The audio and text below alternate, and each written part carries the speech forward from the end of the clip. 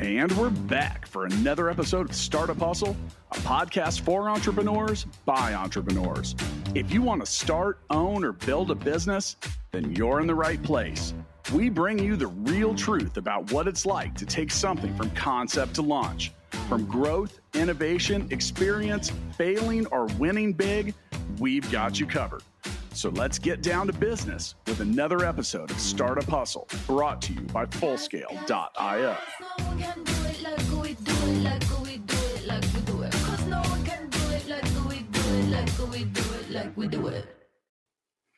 And we're back for another episode of the Startup Hustle. This is your host today, Matt Watson. I'm excited to be joined by David Subar and his company Interna today.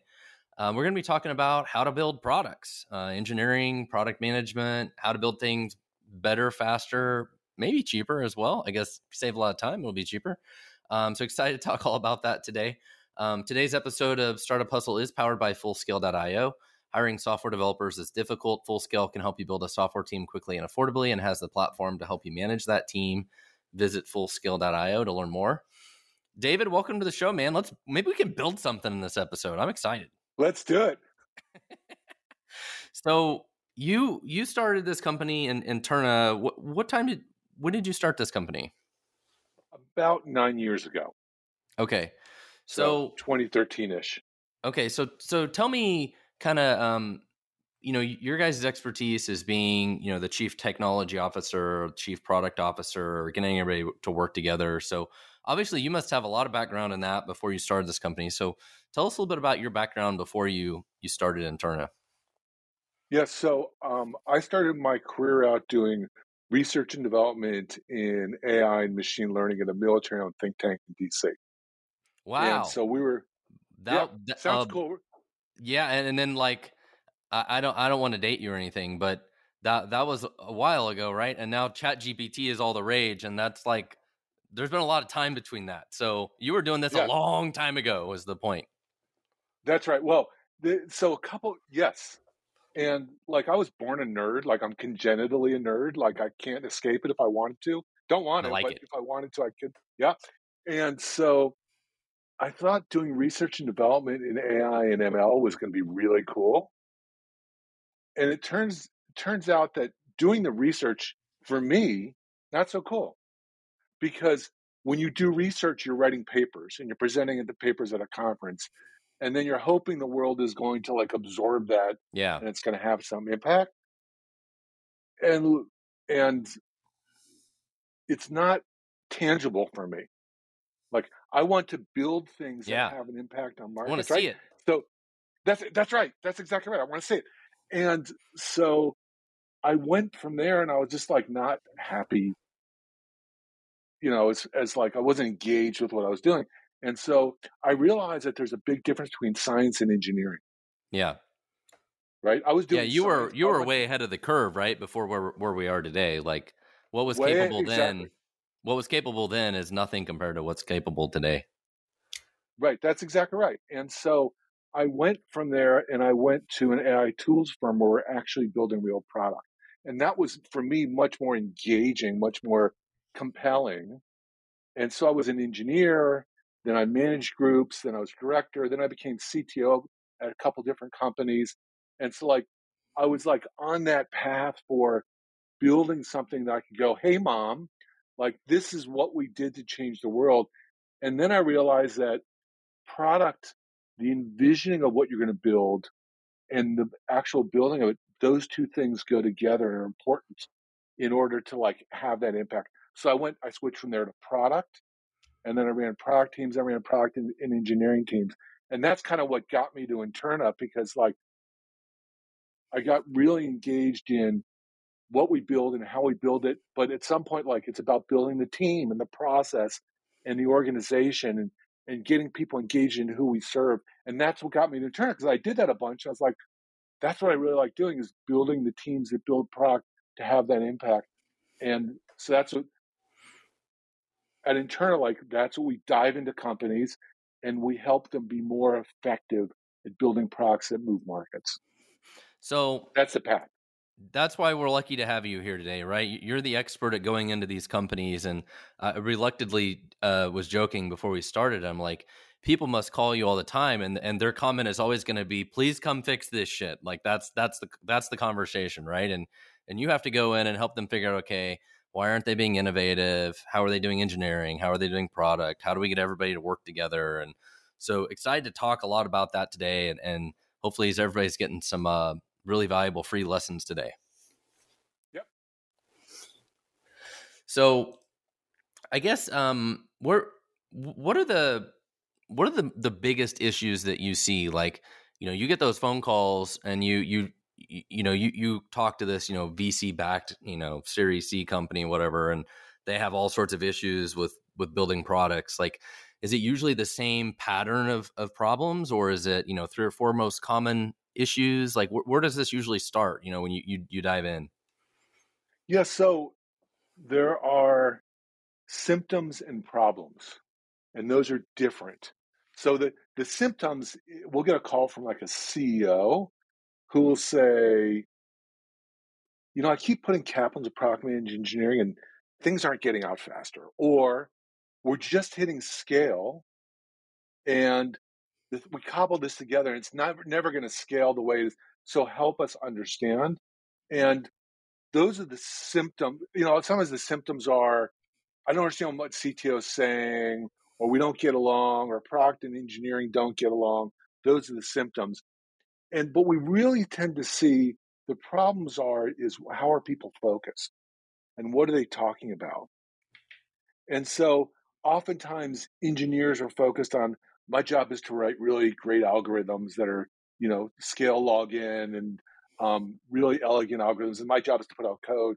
Or product managers might say, we work with the UX people and we do specifications and we do user stories and we have roadmaps. That's what we do. And that's where the problems often start, is that who's having what conversations about what. And one of the things that we typically have to say is, your job is not to build software. Your job is not to build user story. Your job is to ship a product. And so let's focus on who we serve and what they need and how we're going to ship the smallest iteration as quickly as possible so we can start delivering value. And so typically, like agile development processes, think about this and talk about this really well, but very few people actually know how to do that. And very few people have the right conversations. And then the conversation with the CEO goes to, here's who we serve, here's what we're going to build, and here's why it makes sense for our company to do that. Here's how we go to the next step. And it seems like that's not an engineering problem to understand that. But the engineers can write code multiple ways. And if they have the context, they're likely to pick the right ways consistently. If they don't have the context, it's just, I'm going to build the code, I'm a feature factory, you tell me what to do, I'll get it done. Then they're disconnected. So you think it's getting people. So a lot of times you think it's just a breakdown in collaboration and priority, like amongst all the stakeholders and the engineering team, of just being really focused on like what really matters and the order of importance and iterating to it. That's right. Now, that's easy to say, but then that's it. We're done. We figured it all out, guys. That's great. Awesome. Everyone's got a unicorn now. Wonderful. Yes. Right? But it's about, do you have the right people in the room? Are they organized correctly? Are their processes correct? Does the architecture support that?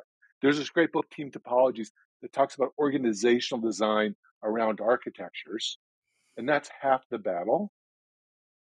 But architectures have to support what you're trying to do. That has to support who your users are. There's this whole kind of a pyramid that goes from delivering value to execution. And that's what we think about, and that's what often breaks down. Well, and in all of this, there's some magic in having somebody that understands like how things are supposed to be done. And it's like, for example, if you ask me like, how long is it going to take to build the Empire State Building and how would you do it? I'd be like, I have no idea. Forever. It's going to take literally forever and billions of dollars. I have no idea. But if you have somebody that has done this kind of stuff before, they'd tell you like, oh, don't do this. You're going to save a lot of time. Skip these steps. Focus on this thing. Get this thing done first. Boom, boom, boom, boom, boom. And you all of a sudden it's like, oh, well, this seems easy now. We know exactly what to do. But most corporations like struggle with that is what I feel like. Like it's more along the lines of like, we need to build an Empire State Building and nobody's really sure how to do that. And we all just run around in circles instead of having somebody that understands like how to cut through all of it and figure out like, no, this is exactly what we need to do. And we need to stop worrying about all these things. Yeah. And it's that, but it's also going like, we don't know exactly what we need to do, but we know we're directionally correct. Right. Let's build this small thing. Let's let the market tell us the way. I've forgotten the guy's name who said this, and I apologize to him if he ever hears this. It's like, don't worry, be crappy, right? It's like, build something, get it out there.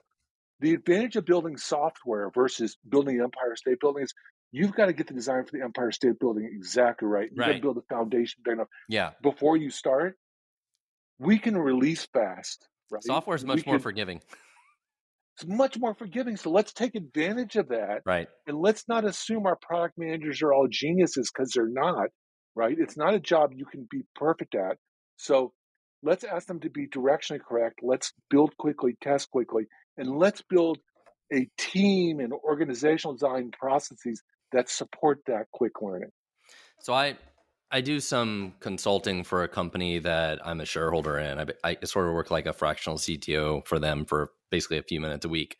But I kind of feel like I fight with the product manager all the time because he's always trying to overcomplicate things and like wants to worry about every edge case, and we need to handle every scenario today. And it's like very frustrating for me. I'm always like, let's just make this shit work and ship it, and then we'll just keep improving it. But it's like I feel like he's putting like the Iron Dome over the top of it and trying to just overcomplicate everything and just slows it all down. It's like a never ending fight, I feel like, this is a little bitty company, but they have the exact same problem you describe, and they have one product manager, but it seems like he's just always putting up these barriers and problems that prevents the team from just quickly iterating and learning. Right. And so here's what I would say to that person. Like, I don't know who this person is, but it's like, oh, do you have this exactly right? Like, do you know this is exactly right? We're going to do this. It's going to take us 3 months to build. But if it's exactly right, let's not waste the time. Let's build it exactly right and be done. If you're not sure, here's the smaller case, the MVP often, right? But here's the smaller case I can get built in 2 weeks or in 2 days, and we can get that in the market. How about we do that? Well, and that's where I started with this thing. Is the team originally thought it was going to take like 5 months to build, and me and a couple of other developers, we all looked at it and were like, you know what, it seems like this should take like 4 weeks to do, and we're actually doing really good. Actually, the project's almost done, but it's very easy to actually see when you go through it how people continually interject things that could slow it down if you don't have somebody experienced that keeps like preventing all those roadblocks and distractions. That's exactly right. And that's, that's where knowing how to cut, where to cut, having some idea of being smart with the technology and the market and the business becomes really helpful. When I started my career, I was also the maven of perfect. Right. Well, because I was an engineer when I started. Like, here's everything. I just need to understand everything, because engineers are really good at understanding data, but it's really the information. Like, what do we really need to do? What's the minimum we can do? And as I've done this, for 20 years now, and I feel like I'm working on a potential new startup idea now, and I don't beat myself up about too much of it, because I know that in the back of my head, I keep reminding myself, it's like, it doesn't matter what I decide to do now, it's wrong. And I can spend forever thinking about it, but it is wrong. And we will learn what the right way was, but we will not learn that until later. And I think that's the mistake that most people make, is they get so paralyzed about trying to handle every single thing that they don't allow themselves to learn later. That's right. They fall. They believe in the myth of every Apple product was perfect the day it came out. They believe the myth, and so I have to be that way too. They believe the myth of I can just extrapolate everything and know what the market wants. The market hasn't seen what you've been doing. They've never seen this before. So as soon as you put something out there, it's changing what they want anyway. So if you're going to what the market currently wants, as soon as you release, they want something else because you've changed the market. When the iPhone came out, it didn't have an app store. They only discovered they wanted an app store because someone hacked it and put apps in the iPhone. That wasn't part of the plan. That was something Apple learned. Well, and their feedback is going to pull them 100 different directions, right? And so, yeah, it's a never ending journey of building software, and one of my favorite quotes from the movie The Social Network, and I don't know if Zuckerberg ever said it, was like, software is like fashion. There's no final version, right? And which is totally true. It needs care and feeding forever. Once you go to build something, you it's like adopting a puppy. You got this thing for a long time. That's right. That's right. And by the way, congratulations. It's always changing because then the market, you've changed the market and it's learning and it's adapting to you, and you have to adapt again. Entrepreneurship is really hard, right? All the easy stuff has already been done. There's no value in it. So all that's left is the hard stuff. It's going to be hard. And the market's going to change and you're going to have to change. And if you don't change, someone's going to do it. So you have to have an adaptive learning product management engineering organization. And by the way, adaptive learning product management engineering, adaptive and learning company, not just product management. So tell me this, you mentioned agile development earlier. Are you a big fan of agile? Like tell us more about agile. Yeah. So short answer is yes. I'm a big fan of the sound. Short answer is yes. I'm a big fan of agile development. But there's many different methodologies. There's Kanban, there's Scrum, there's Scrumban, there's XP, and you've got to pick the right tool set for what it is you're trying to do. But the point of all of these is build and adapt. And these are different ways of building and adapting. And depending on the kind of thing you're trying to do, it's like, I don't always use a ratchet wrench when I'm fixing something at home. Sometimes I need a screwdriver, sometimes I need a hammer. You need to know when you pull the ratchet wrench out and which one you pull out. I want the metric set. I want the imperial set, right? And so I'm a big fan of agile methodologies, but I'm also a fan of picking the right one. But you need to learn the methodologies and you need to adapt it for what you're doing.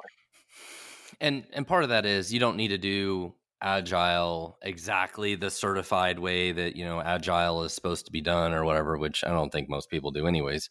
They have their own Frankenstein version of it, which is okay. But at the end of the day, whatever you call it, it's all just about iteration, right? Whatever you call it, whichever the method is, you don't need to do any of it perfect. The thing that matters most is iterating quickly and getting feedback and just continually trying to improve. That's right. And to your point is, people don't use the orthodox agile methodologies. Actually, every agile methodology I know about, you're supposed to adapt it as well to your circumstance, right? So even if you start at the orthodox Scrum or XP or whatever you choose, you're meant to adapt it to your business. And if you're not doing that, you're not doing it right. Well, since we're talking about agile development, I do want to remind everybody that finding expert software developers doesn't have to be difficult, especially when you visit Fullscale.io, where you can build a software team quickly and affordably. Use the Fullscale platform to help you define your technical needs and see what developers are available to join your team today. Visit Fullscale.io to learn more. So we talked about product. I want to talk about product some more. So some people may not really even realize, like, okay, what does a product team do versus what does a software development team do? And maybe you could give us a little insight for those who are listening that maybe are not experts on all this. Like, okay, what does a product team do? What is their role in this and how they work with engineering? So the very shortest answer is product is what you're going to do, and engineering is how you're going to do it. The slightly more nuanced or detailed answer is product says, here's the people we're serving. Here's the problem they have that needs to get solved. Here's how we can solve it. And I'm going to say what the interaction I want the users to have with the product. The engineering team then, and I'm saying as if they're two separate teams, the engineering then team says, I understand what you're saying the product needs to do. I'm going to write the code to make that do it, and I'm going to ship it. And then I'm going to put enough instrumentation in it so we see if people are actually doing product manager what you said they're going to do. Product is the what, engineering is the actual implementation, the how. Product needs to say, not just here's the next feature, but here are the next 3 features or 4 features. Here's the order we're going to put them in because here's what we think the market needs. Here's what our competitors are doing. I'm the CEO of owning value creation for the market that we're serving. But in fact, they're together because we ship a product together. So you think a lot of companies, early stage companies struggle with, maybe they don't even really have a product team, like the CEO is the product owner, like the original founders are the product owner, or they just rely on one of the developers to basically be the product owner? Like what kind of challenges have you seen from that? So that absolutely happens a lot. And what often gets missed is the broader vision. It's do this feature, do this feature, do this feature, do this feature, without here's the direction we think we're heading, and here's the features that we think we need to go. It's, I could just close the sale if I just had this feature, or someone just asked, I just had this idea, and it's the constant drip, drip, drip of a new idea. You want to have a theory of what you're going to do. Now that roadmap is going to change. As you release, the market's going to tell you what you got right, what you got wrong. So it's okay to not have the roadmap planned out for 3 years in advance with high levels of precision. Actually, you don't want that. But you also don't want just, here's my smart idea of the day. I just make the engineering team do that. So I think a lot of early stage companies fall into that trap that you just described of being like a feature factory, right? They just keep adding more features over and over, but they don't really focus on what the customer wants. They don't really plan them out. They don't really prioritize them.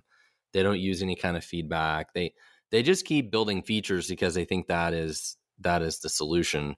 And, my first company, I would say we were almost guilty of that. Like we just built all sorts of stuff. We just kept doing all sorts of things, but we were fairly lucky. It all worked out for us in the end.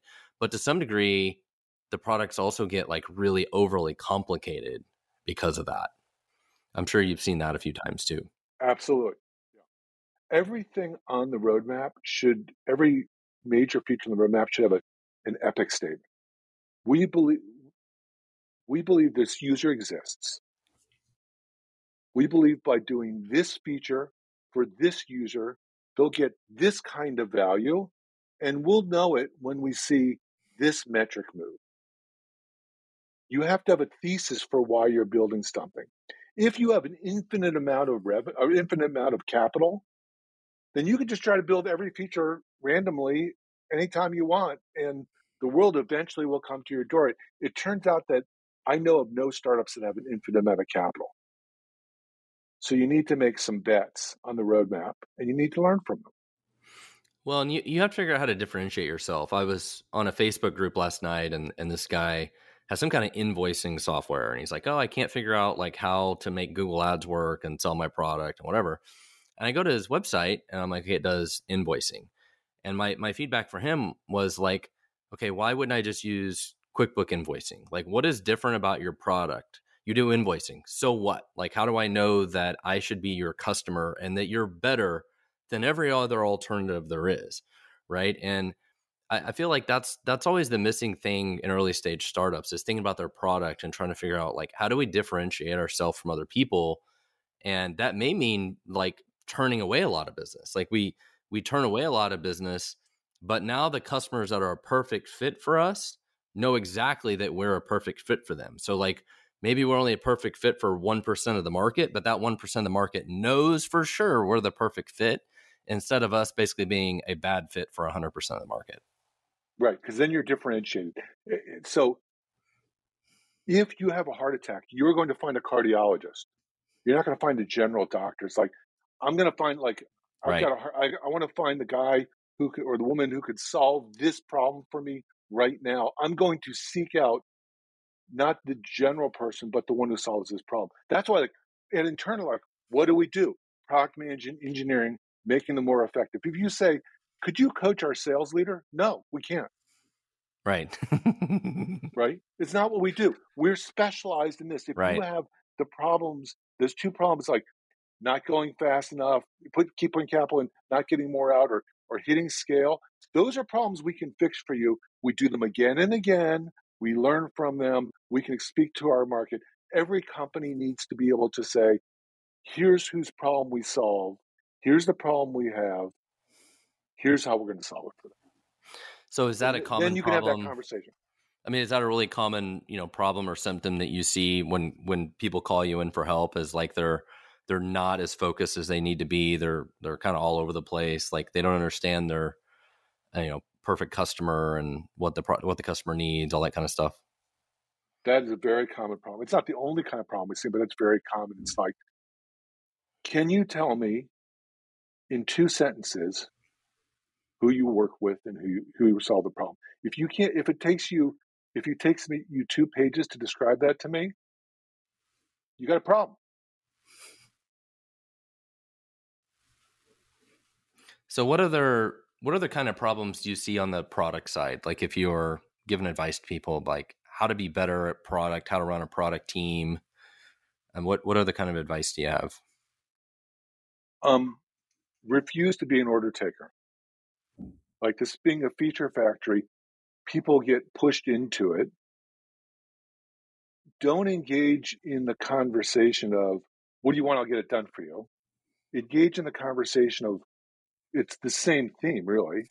Engage in the conversation is what problem are we solving and for whom? It's oh, I've got this great idea. We should do X. Oh, great. Who needs that? Mm-hmm. How big is that market? Is that protectable? Is a moat around that market that if we do this, that 5 other companies can't do it and reduce our margin? Do we have some kind of differential value that's protectable? Facebook, I could rewrite all the code of Facebook and make software just as good as Facebook does. No one's ever going to use mine because what Facebook has that's protectable is hundreds of millions of users. So what do I want to do if I want to attack Facebook? I'm not going to build another Facebook. I'm going to build TikTok. I'm going to build Snapchat. I'm going to build Be Real, right? They're solving slightly different problems, but they're also protectable. Yeah, a good example of that is all these potential competitors to Twitter, right? But they sign up they're like, oh, we signed up, 2 million new users for Mastodon or whatever. And it's like, in the same month, Twitter signed up more than that and more new users. That's right. Right. It's so hard to compete when you have like that massive user base. Right. And it's not like network effective user base is one protectable differentiator. It could be laws and regulations. It could be cost of getting into it. It could be a whole lot of things. It's rarely ever software, because given enough developers, someone can recreate someone else's software. The product manager needs to be attached to who we serve and how is that protectable, and needs to be able to explain it to the engineers and everyone else in the company by being able to say, here's the stuff we're putting on the roadmap and here's why, and here's how that creates value for customers, but here's how that creates protectable value for us. Now the product manager is escalated to being strategic and having a seat at the table with the CEO and the chief revenue officer and everyone else, because they're providing value to the company. So I have another topic that I'm hoping that you can tell us about today. What can you tell us about product-led growth? Is that something that you spend time on? Yes, yes, yes, yes. PLG, yes. It's all the rage, but for good reason. Um, Product-led growth is just a continuum to saying we're going to release something and see how people consume it, and then we're going to iterate. And we're going to do that without this intermediary of a salesperson.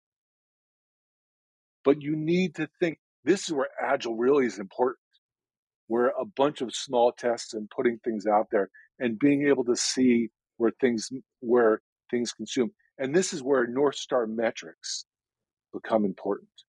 Here are the metrics we're going to look at to see if users are using this and how we get growth. But the thing about North Star metrics, and people say a company should have one North Star metric and should align everything to that. I actually think you probably have a small handful, 2, 3, 4, not 10. But you need to be thoughtful about them. And often these North Star metrics are trailing metrics. Oh, people bought more. And this is where product management really is important is it goes back to the Epic statement. We believe by doing this feature for this user, they're going to have this value, and we'll see it when we see this metric. It's what things does the user have to do to make them compelled to keep using our product. And so you need, as a product manager, you need to think about some leading metrics, not just lagging metrics to do that. And that's really where the product manager needs to do and think about, and where they really have a seat at the table. And product-led growth is great because you could expand your revenue without nearly as much cost of direct sales team and inside sales and all that other stuff. Well, product-led growth is really important for companies that have a very low price point, right? Like Slack or Jira or Basecamp or these kinds of products that are $50 a month, $100 a month, stuff like that. You can't afford a salesperson to sell them, and so the product has got to sell itself. And my last company, Stackify, we really focused a lot on this. We had free trials, and then getting people to download the product and use it, and getting them to that aha moment, right, was super critical for them to see value, and then hopefully they would use it, and then hopefully they would tell other people. Right. And then you go to a PLG company that also has outbound sales, like AWS, right? If you're Netflix, believe me, they've got a sales representative when they're using cloud computing at AWS. Sure. But a startup doesn't really have, right to your points, that the unit cost is small, and it's just getting them in and using the product. And so you need to think about that. Yeah, product usage becomes really key. So what other tips do you have for getting the product team and the engineering team to work together? I want the engineering team to ask, why are we doing things? Why are we doing this? As a matter of fact, I want the manager of engineering or the product manager to say, tell me why you think we're doing this. I want it to make it incumbent on the engineers to understand why. And I want to make it incumbent on the product managers to understand how. So I want the product managers to know something about the architecture we're building. They don't have to know algorithms, and they don't have to know we're building this and they probably know they're building, what language we're building, but the low-level details. But they need to understand the architectures, because they're going to make choices that are easy or hard. And to the extent they know the architectures, they'll make better choices. To the extent the engineers know why, they're going to also make better choices. And so it's about focusing the conversation on, once again, from the Epic statement to every user story has value described in it. And then when a product manager says, I'd like you to do this, I want the engineers to come back and say, we can do that. That's going to take 3 weeks. But I could do this other thing that's going to get 80% of your value. This is how you know if you're winning. I can do something that's going to take 80% of your value. I can get it done in 2 days. By the way, you get this other side effect. Isn't that a better choice? That's how you know if you're winning. Well, and I think the product team definitely needs to understand the level of effort versus the level of value, right? Like that's really important for product to understand. Like this one little feature you want, is that going to take a day to do or a month to do? And is it worth doing it? Like, I think a lot of companies struggle because the product team doesn't have that level of understanding, and also doesn't have the understanding of what you just described, right? Of the developers knowing, like, what are we really trying to accomplish? And is there an easier way to do this that is 80% of the solution? Right. And so I think the product manager should say, that's going to take 3 weeks. Can you explain to me why that's going to take 3 weeks? If I wanted something in 5 days, what could you get me of high quality? Right? Don't hack crap together. What could you get me of high quality, and what features could you get out? That's the kind of conversation they should engage in. Not like, it shouldn't take 3 weeks. That's not helpful. It's like, what could you get to me in 3 days? Or and then the engineers can say, I can only get you that. Does that make sense? Does that help? Tell me why. It's engaging as peers on that level that you get to rapid velocity releases. So how often do you come into these organizations and it seems like the development team is just getting absolutely nothing done at all? It's just, things are just take forever. There's very little output of the team. Like, is there a common reason for that? Is it a talent issue? Is it a product management issue? Or, what do you see in those scenarios? So that does happen. Sometimes it's happened because they've been a feature factory so long, and they've been pressure for running software song. They've written a bunch of crap, and it's just the molasses of moving the next thing forward gets really, really slow. Sometimes that's the cause. Sometimes it's because they're not engaged. Like, they've been told, shut up, write code, and we'll get it out. Sometimes it's low quality people. Like, you just don't have good people on staff. Yeah. Right? Sometimes the process could be any number of those things. It could be a mix of them. And that's when the evaluation of meeting the people and understanding why they're here. Do they even measure velocity? Do they think about the end of a sprint? How can we increase our velocity? What can we do? Are they allowed to spend a certain amount of their time refactoring all of the time, or are they never allowed to refactor? These are all things that you have to jump in and see what's really going on. It's, the thing about engineering is, if all of they're doing is responding to requests, then eventually it's like running a car and never going to the gas station. For the first tank of gas, you'll get further if you don't fill up. You just don't get to get the second tank. So there needs to be a time for the engineers to be able to fill up the gas tank. And Stephen Covey talks about sharpening the saw. Right. You need to be able to sharpen the saw to do tooling so you can write code faster, to refactor things. That is part of a good engineering process that the engineers need to be allowed to do. So let me ask you this: what about requirements? What are your thoughts about what level of requirements developers should get? Because I'm the kind I can work as basically the product manager and the developer both. So the requirements are always kind of in my head, and I kind of know what needs to be done. But I've also worked in teams where the product owner provides such granular level of requirements that I feel like they're paralyzing to the developer, because they're just so complicated that they like, there's no TLDR version of any of this, right? There's like pages of stuff. So I'm just kind of curious what you see and what you recommend on like the right like level of requirements to give a development team that works well in like an agile way. Yeah. So I think the short answer is the least amount of requirements that can show the value you're creating. I feel like I'm repeating myself, but it's good to the extent that you can give them a UI UX specification to a fine level to tell that's good. They might divert from that.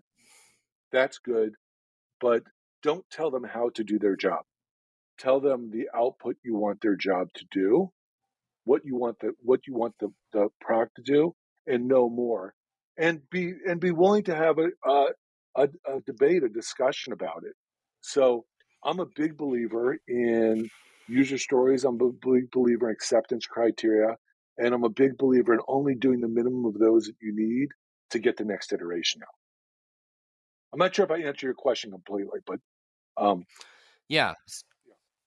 So I think, like this one company that I do this work with, I feel like part of their problem is the requirements are so overwhelming to the developers that what they really need is to have like daily stand-up kind of meetings that are less about status and more about debate about like, what are we doing? How are we doing it? What do you need to know? What questions do you have? Let's talk through what we're trying to work on right now. Let's make sure you understand the acceptance criteria. Let's make sure you understand the requirements, all that stuff, right? On a daily basis. But I feel like in some companies, instead of doing that, they just write down a whole bunch of requirements and just throw them at the developers and then just like expect them to follow all the requirements. Yeah, and that's poison, right? If it's like, that's, just do this, shut up, get it done, is poison. Because people will tend to do what you ask them to do. But it's like you say, it's overwhelming. I will get this all done. This is all going to take me 3 months. By the way, please don't bother me between now and then, because you've just given me so much. Give them the minimum amount of documentation to get the next increment done, including, but also give them the gestalt of the why, right? So yeah, that daily stand up is meant to be 15 minutes, so you eliminate a bunch of other meetings during the day, where you talk about, here's what I got done. Yes, here's what I thought I was get done yesterday. Here's what I actually got done. Here's why I have a delta. Here's what I think I'm going to get done today. Here's where I need some help. Small increments, consistently talk about it, and then release as early as you can. And something I'm a fascist about is MVP, minimally viable product. People go, here's the MVP, but it's not really the minimum set of things. It's the things I want. It's like, can we ship any less and still add value? Constantly ask the question of, can we ship less and still add incremental value? Well, and to me, it's the reason that you do those iterations and you ship something, even if it's not done yet. You're like, hey, we wouldn't even release this to the customers yet. It's like not even an MVP yet. But every couple of weeks where we are releasing it and internally, people can play with it. It builds confidence in the team. It builds confidence in the whole organization where, if everybody in the company thinks like, man, the development team never gets anything done. We ask them for things, we never see anything. And then like miraculously, like 9 months go by and they finally do something. Like that's not a good, that's not a good environment. And, even if the team is shipping something every couple of weeks and maybe it actually sort of sucks, it just feels like we're accomplishing something and it builds confidence in throughout the rest of the organization. That's absolutely correct. In the beginning of my career, I was, we'll get you something in 9 months. Don't bother us until then. Believe me, we're going to get it in 9 months. We're going to get everything you want. It's going to be great. But if you bother us between now and then, it's going to be disruptive. It's going to take longer. And what happens is exactly what you said, is people they start wondering, is it really going to get 9 months? 9 months is a long time. I don't know. I can't see. I don't know where it's at. And by the way, because it's something you've never built before, it doesn't really take 9 months. It ends up taking 10 or 11. People really, a small increment of work demonstrated to people on a regular basis, lets them know where you're at, and also engages them with the process of, oh, I know I asked you for the blue dot over there. Now I see it. You know what? Blue dot's not right. Can we have a red rectangle here? Here's why. And now engineering is engaging with the rest of the company. What you're saying is absolutely right. Even when my wife was pregnant, we have 3 kids. When she was pregnant, I got to see the progress. Oh, look, her belly's getting bigger. Look, we had a sonogram. Baby's going to be okay, right? It's helpful as an expectant father. You're nervous. It's helpful as an expectant colleague at a company to know how the baby's coming. My wife is pregnant with baby number 5 right now, and so I definitely see it and hear it all day long. Yeah. 5's a lot, by the way. I got 3, so you're up on me by 66%. Yep, 5 is fun. My 5th one is a girl. All the rest are boys, so it's a whole new world in this household. My wife, we have 3 girls. My wife said to me, the 4th one might be a boy. And I'm like, or not. Or twin girls. That's right. That's the way it would. That's what I always joked was going to happen to me. Well, if you need to hire software engineers, testers, or leaders, Fullscale can help. We have the people on the platform to help you build and manage a team of experts. When you visit Fullscale.io, all you need to do is answer a few questions and let our platform match you up with our fully vetted, highly experienced team of software engineers, testers, and leaders. At Fullscale, we specialize in building a long-term team that works only for you. Learn more when you visit Fullscale.io. Well, David, this has been a great conversation about building software and engineering and product and all these things. As we wrap up the show, do you have any final thoughts, tips for entrepreneurs listening today? I would say this is, I kind of said what we do. Let me just give 2 seconds about that. But we evaluate product management engineering teams. We coach CTOs, chief product officers. We do interim CTO, chief product officer work. We do diligence. If people have questions that we didn't cover, they should just reach out to me. I'm glad just to answer questions, right? If they want one of those services, glad to do that too. Of course, that's how we make money, but people should just reach out to ask questions. And I do this all day. I'm glad to give free advice. Awesome. Well, that is a great offer. And again, this is David Subar. You can find him on LinkedIn. It's David, and his last name is Subar. And reach out to you. And your guys' website, interna.com. It's interna.com. So, well, David, thank you so much for being on the show today. Thank you, Matt. And congratulations. 5 children, man. I envy you. Or not. I'm not sure. They always joke that, 9 pregnant women can't have a baby in 1 month. But when your wife is the one that's pregnant, you sure wish that could be the case. So, all right. Thank you. Thank you, Matt. Startup Hustle's brought to you by Fullscale.io, helping you build a software team quickly and affordably. Make sure you reach down and hit that subscribe button, then come find us on Instagram. See you next time.